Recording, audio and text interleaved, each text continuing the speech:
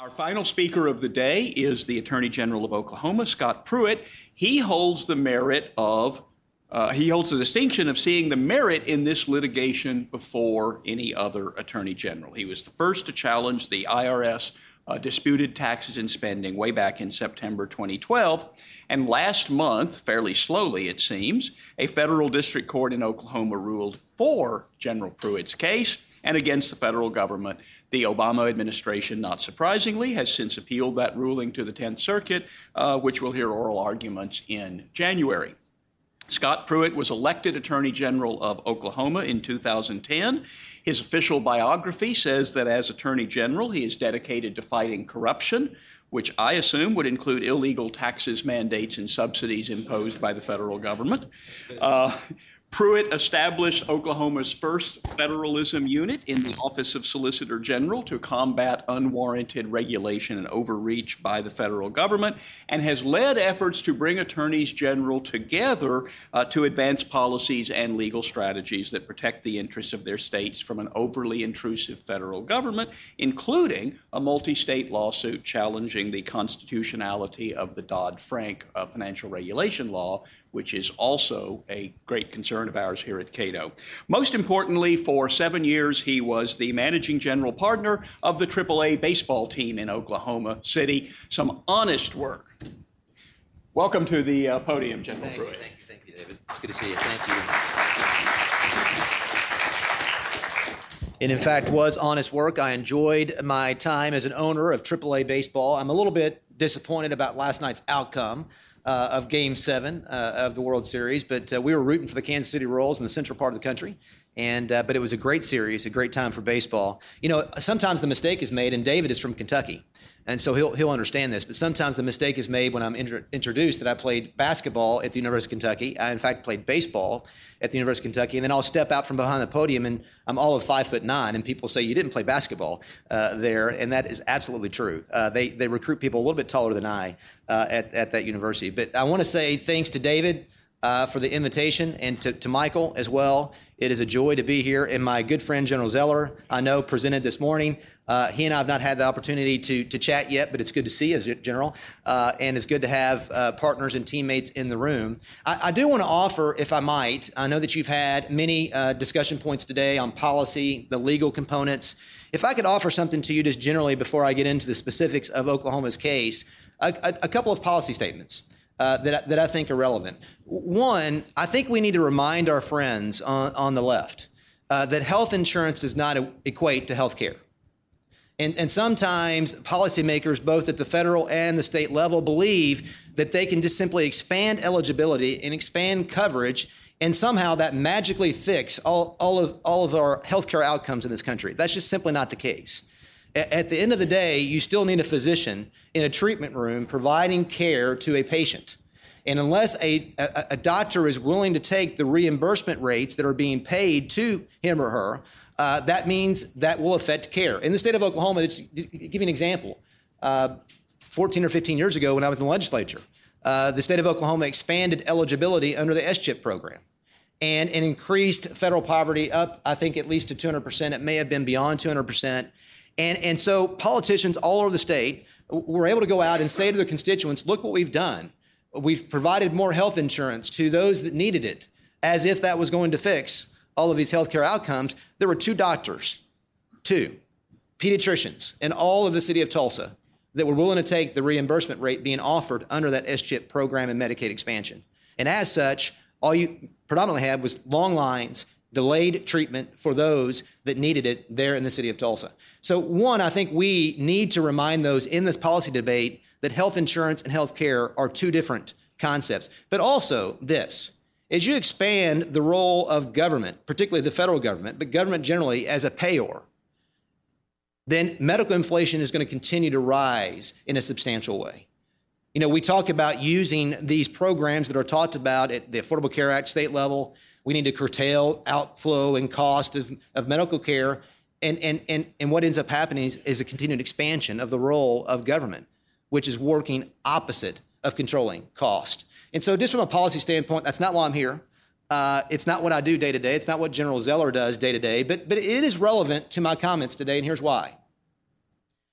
Because when the lawsuits were initially initiated by attorneys general and by states, the original challenge to the facial unconstitutionality of the law, the Affordable Care Act, in March of 2010, you remember the hue and cry, the criticism that was leveled against state attorneys general. It was a political case. It was to make the administration look bad. It was an election year, and attorneys general being used as merely a puppet to go out and challenge the administration to do what? Bring disrepute to the Affordable Care Act. It was political, they said. They also said that it was about policy, the fact that attorneys general didn't like the content of the law. Now, I'll be the first to tell you that if I were in Congress at the time that the law was passed, would have vehemently argued against it and tried to defeat it. But I will say to you, my colleagues, including General Zeller, when these lawsuits have been initiated, fundamentally they are not about politics and they're not about policy. They are about something more transcendent, in my estimation, and it's rule of law. I think fundamentally what the cases that Michael and General Zeller and the state of Oklahoma are involved in collectively is about something more important than just simply one piece of legislation around healthcare. And we see this in other fields. David mentioned Dodd-Frank. I mean, we see it in the energy sector, and we see it in the finance sector, as I indicated. And we see an attitude that really permeates Washington, D.C. today, and the attitude is this: agencies believing that they possess the authority to improve upon a statute, to change a statute, to alter a statute, to repeal a statute, so long as the results are what we think need to occur, they say, and so long as we think it's what Congress intended, and I'll get to that in a second, we have the authority to change the plain reading of a statute to achieve outcomes that we think are most appropriate. Well, last time I checked, that's not how our system works. Last time I checked, fifth grade civics teaches us that the executive branch exists to enforce the law as passed by the legislative branch. And when the legislative branch passes and adopts a piece of legislation that establishes boundaries for an agency, you don't even get to Chevron deference. You don't get to legislative intent. That's what's so remarkable about the arguments being offered by the Justice Department. They go into these cases as they did in Oklahoma, and they said, well, clearly Congress wouldn't have intended this type of result. We were trying to expand access to health care, they say. And so we can't read the statute that way. Really? Then why does the statute say what it says? And that really is the tug and pull that we've experienced in Oklahoma, and I'm sure Michael has experienced, and General Zeller as well. These issues about legislative intent, these issues about policy and politics have not driven, in my estimation, the lawsuits that have been filed. Fundamentally, it is about rule of law and making sure that agencies are accountable to the laws as passed by the legislative body. Now, a little history about our lawsuit in Oklahoma. I actually filed our lawsuit in January of 2011. I was elected November of 2010, was sworn in January of 11. I joined the coalition of 27 other states at that time, filed a separate litigation in Oklahoma. Oklahoma had passed a constitutional amendment in November of 2010 saying that no government, the federal government, could compel the purchase of health insurance. It was an anti-individual mandate provision. It was ingrained in the Constitution. And so I defended our constitutional provision against the ACA in federal court in Oklahoma. Started litigating the case in January of 11. Shortly thereafter, Judge White stayed the case because of the other case going up to the Supreme Court. So it sat dormant until June of 2012. After the decision, the NFIB decision in June of 2012, we did what most states across the country started doing: evaluating the implementation of the law. As you know, and this is something that has to be said, because those on the left in the media at times say, we've litigated this so much, why are we continuing to see litigation? The litigation in 2012 that made it to the Supreme Court was about one thing and one thing only. Did Congress have the authority to pass the law? Not whether agencies were implementing the law with what? Adherence to the language out of the statute, but whether they had the authority under the Commerce Clause initially. Obviously, the Medicaid expansion was a big part of that as well. The states won on that, giving each state in the country the option, the discretion on whether to set up Medicaid. But that was the facial constitutionality of the law that was the focus of the original decision. Our lawsuit is about something dramatically different. Michael's lawsuit is about something dramatically different, as is General Zeller's. And it's about whether these agencies are adhering to the language and the statute. And so we started evaluating that in the August timeframe of 2012. And I know this is going to shock you, but we learned that these agencies, in fact, were not, and particularly the IRS. And so when we evaluated this healthcare exchange issue, every state in the country had a decision to make under the law on whether to set up an exchange. It was a policy decision. It was not unilateral to the governor. It was legislative and executive branch making a decision on whether to set up an exchange. Congress incentivized, as you've heard, the creation of exchanges at the state level. Why did they do that? Because they couldn't require it or mandate it. That would violate the Constitution in other ways, as you know, a commandeering claim. And so Congress did what they always do when they want the states to act a particular way. They offered money to the states, and they appropriated billions of dollars, one, in the creation of exchanges, but two, they tied the subsidies to the creation of a state exchange. Now, I will say to you that there was policy and political reasons why Congress did that. The policy reason is there were some senators, particularly the senator from Nebraska at the time, believed that the federal exchange was a precursor to the single-payer system and was concerned about that and wanted the states to have an active, vibrant role in the setting of exchanges. But secondly, there was a political calculation by the administration. They wanted to share the responsibility of the rollout of the Affordable Care Act with all the states across the country. We now know why, because they're not very good at it. And they knew it then, and they didn't appropriate the money, and so they wanted all the states with the federal government working toward this implementation. And so when 36 states said no, there was a problem. And unfortunately, rather than go back to Congress, which is what the president and those that passed the ACA should do, to fix whatever portions of the law that created this dynamic of 36 states saying no, they took this attitude that I talked about at the beginning. We're just going to improve the statute or change the statute from their perspective and disregard Section 1311 and say that the subsidies can be issued in all 50 states irrespective of the decision, the policy decision that was reserved to the states. Now, that should offend everyone in this room.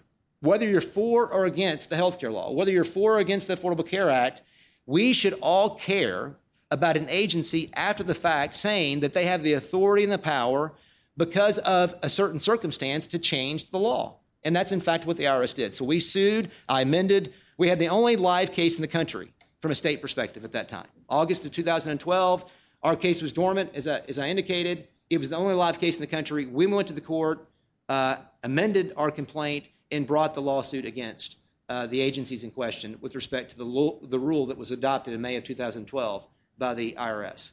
And that's what we've been doing since that time. Now, David made the comment that things are moving kind of slow in Oklahoma. I'm just glad that we got a good outcome in the last 2 to 3 weeks. I mean, it has been a period of time that we've been litigating this, but obviously I'm very encouraged about what Judge White said.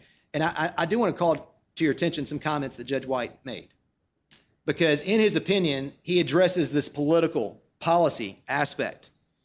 Because there are many, in fact, if you go read the briefs in Oklahoma that were filed by the Justice Department, there's, in my estimation, there's more policy discussion than there is legal analysis. It was more trying to shame the court and shame the state for trying to fulfill the statute as passed by Congress. And here's what Judge White said in response to some of those, not intimations, but literally statements that were made in argument as well as in the briefs. An agency's rulemaking power is not to make law. These are direct quotes from the order. An agency's rulemaking power is not to make law. It is only the power to adopt regulations to carry into effect the will of Congress as expressed by the statute. He goes on, the court is aware that the stakes are higher in the case at bar than they might be in another case. The issue of consequences has been touched upon in the previous decisions discussed. And then he's speaking of Halbig, speaking of his decision to vacate the IRS rule in Michael's case, the majority in Halbig stated, we reached this conclusion, frankly, with reluctance. He goes on, this is a case of statutory interpretation. The text is what it is, no matter which side benefits. Such a case, even if affirmed on the inevitable appeal, does not gut, quote unquote, or destroy anything On the contrary, the court is upholding the act as written. Congress is free to amend the ACA to provide for tax credits in both the state and federal exchanges if that is what? The legislative will. That should matter. And it's great to hear a court in this country, a federal judge, say what he said.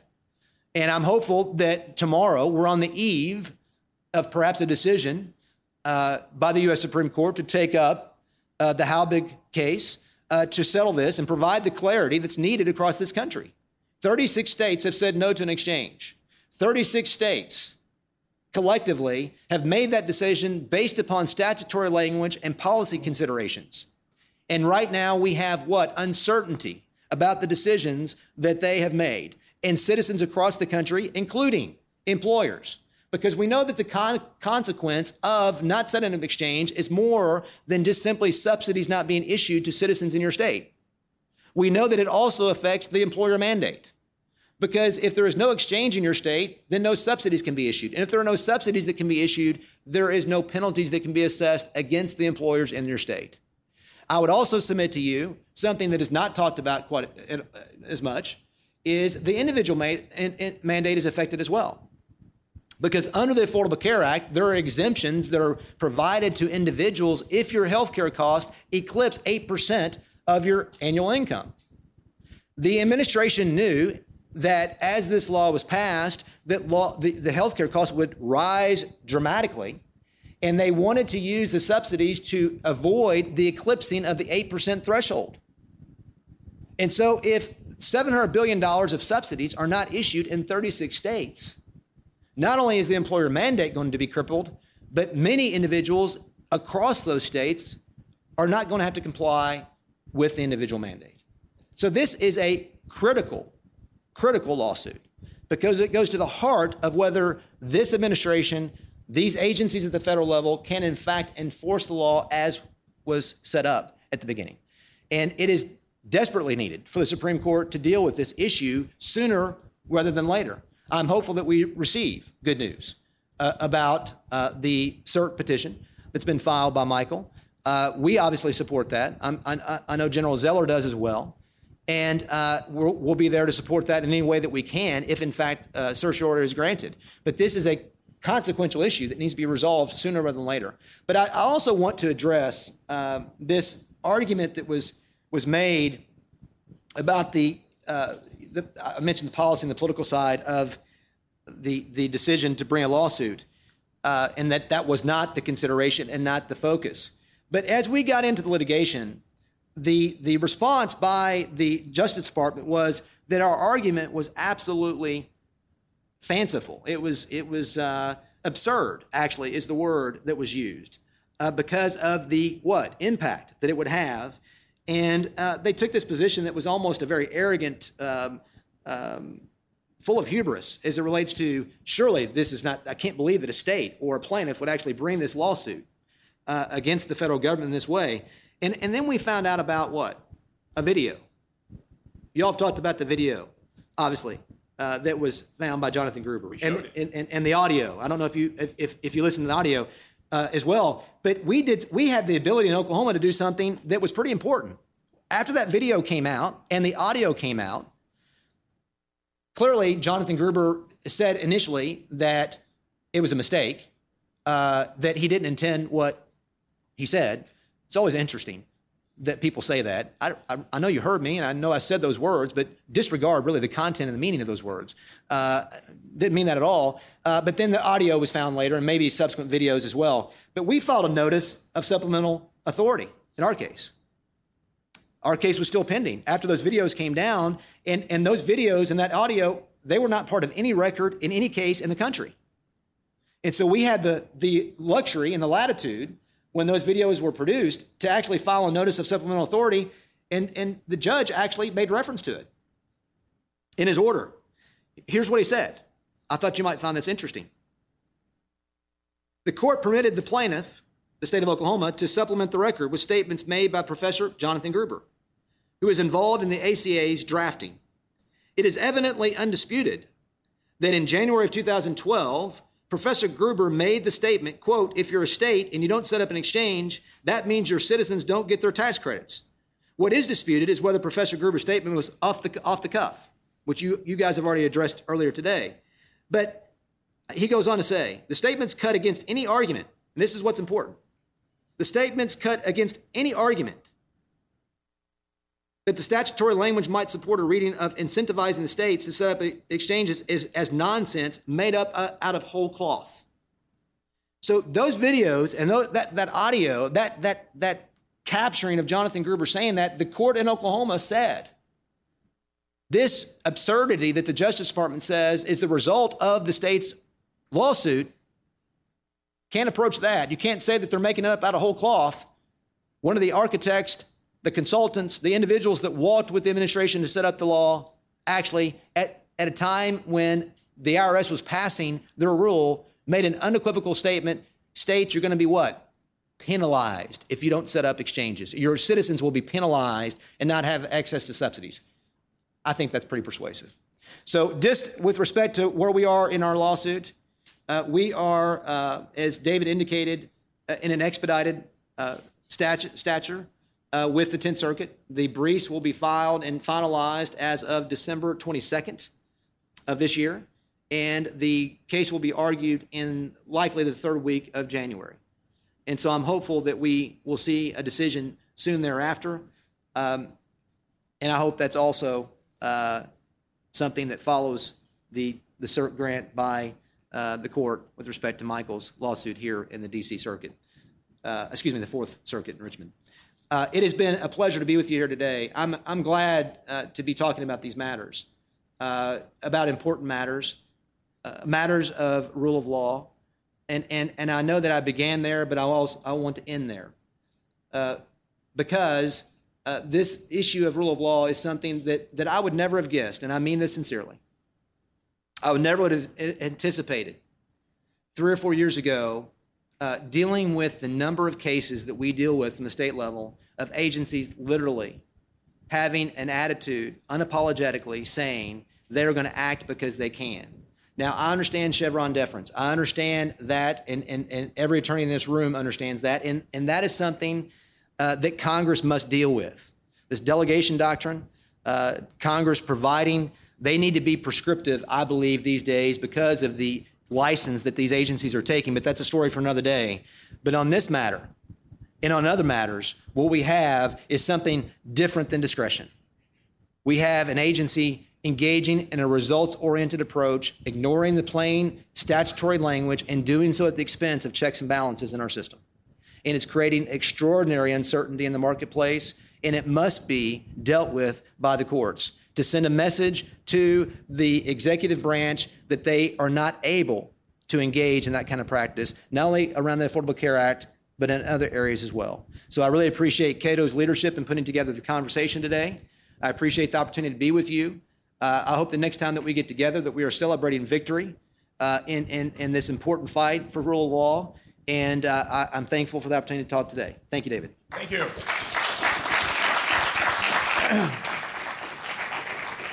We have a couple of minutes for questions, and I guess I'd better call on Michael Cannon first. Wait for the microphone. Thank you, Attorney General, for speaking here today and for your leadership on this issue. A point of clarification. I've done a lot of research and a lot of reading and speaking and writing about these lawsuits. None of these are my lawsuits. I'm not actually involved with it in any of the litigation. I just comment on it. So credit is due to the plaintiffs in those cases and to the attorneys who've brought them, including in King v. Burwell, where the cert petition is before the Supreme Court right now. Thank you. All right, back there.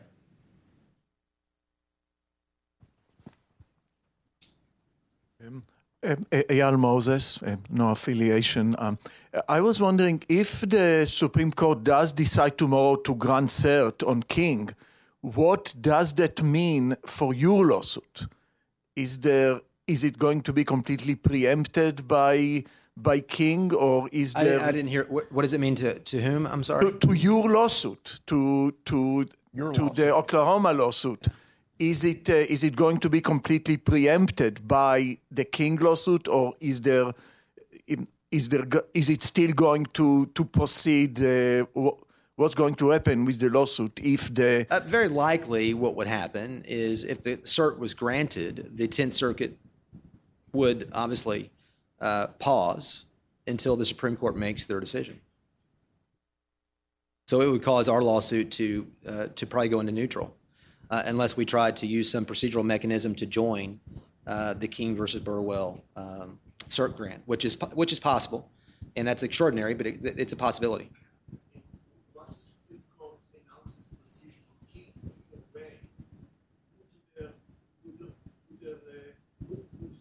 lawsuit have a way to proceed? Well, if the Supreme Court takes the case up and issues a determination that Oklahoma's perspective, King versus Burwell, and Indiana's perspective is the right view of the statute, it obviously would resolve the issue and preserve the state of Oklahoma's decision not to set up an exchange, and would apply the law as a result of subsidies would not be issued, employer mandate would not be assessed, et cetera. So, I mean, we'd adhere to the Supreme Court's determination. Is that your question?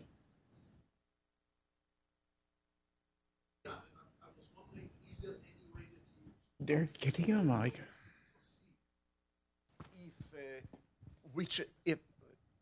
Is there any way that your lawsuit, there would still be something happening with your lawsuit if the Supreme Court were to make a decision on King? These lawsuits are sum and substance about the ability to issue subsidies through a federal exchange.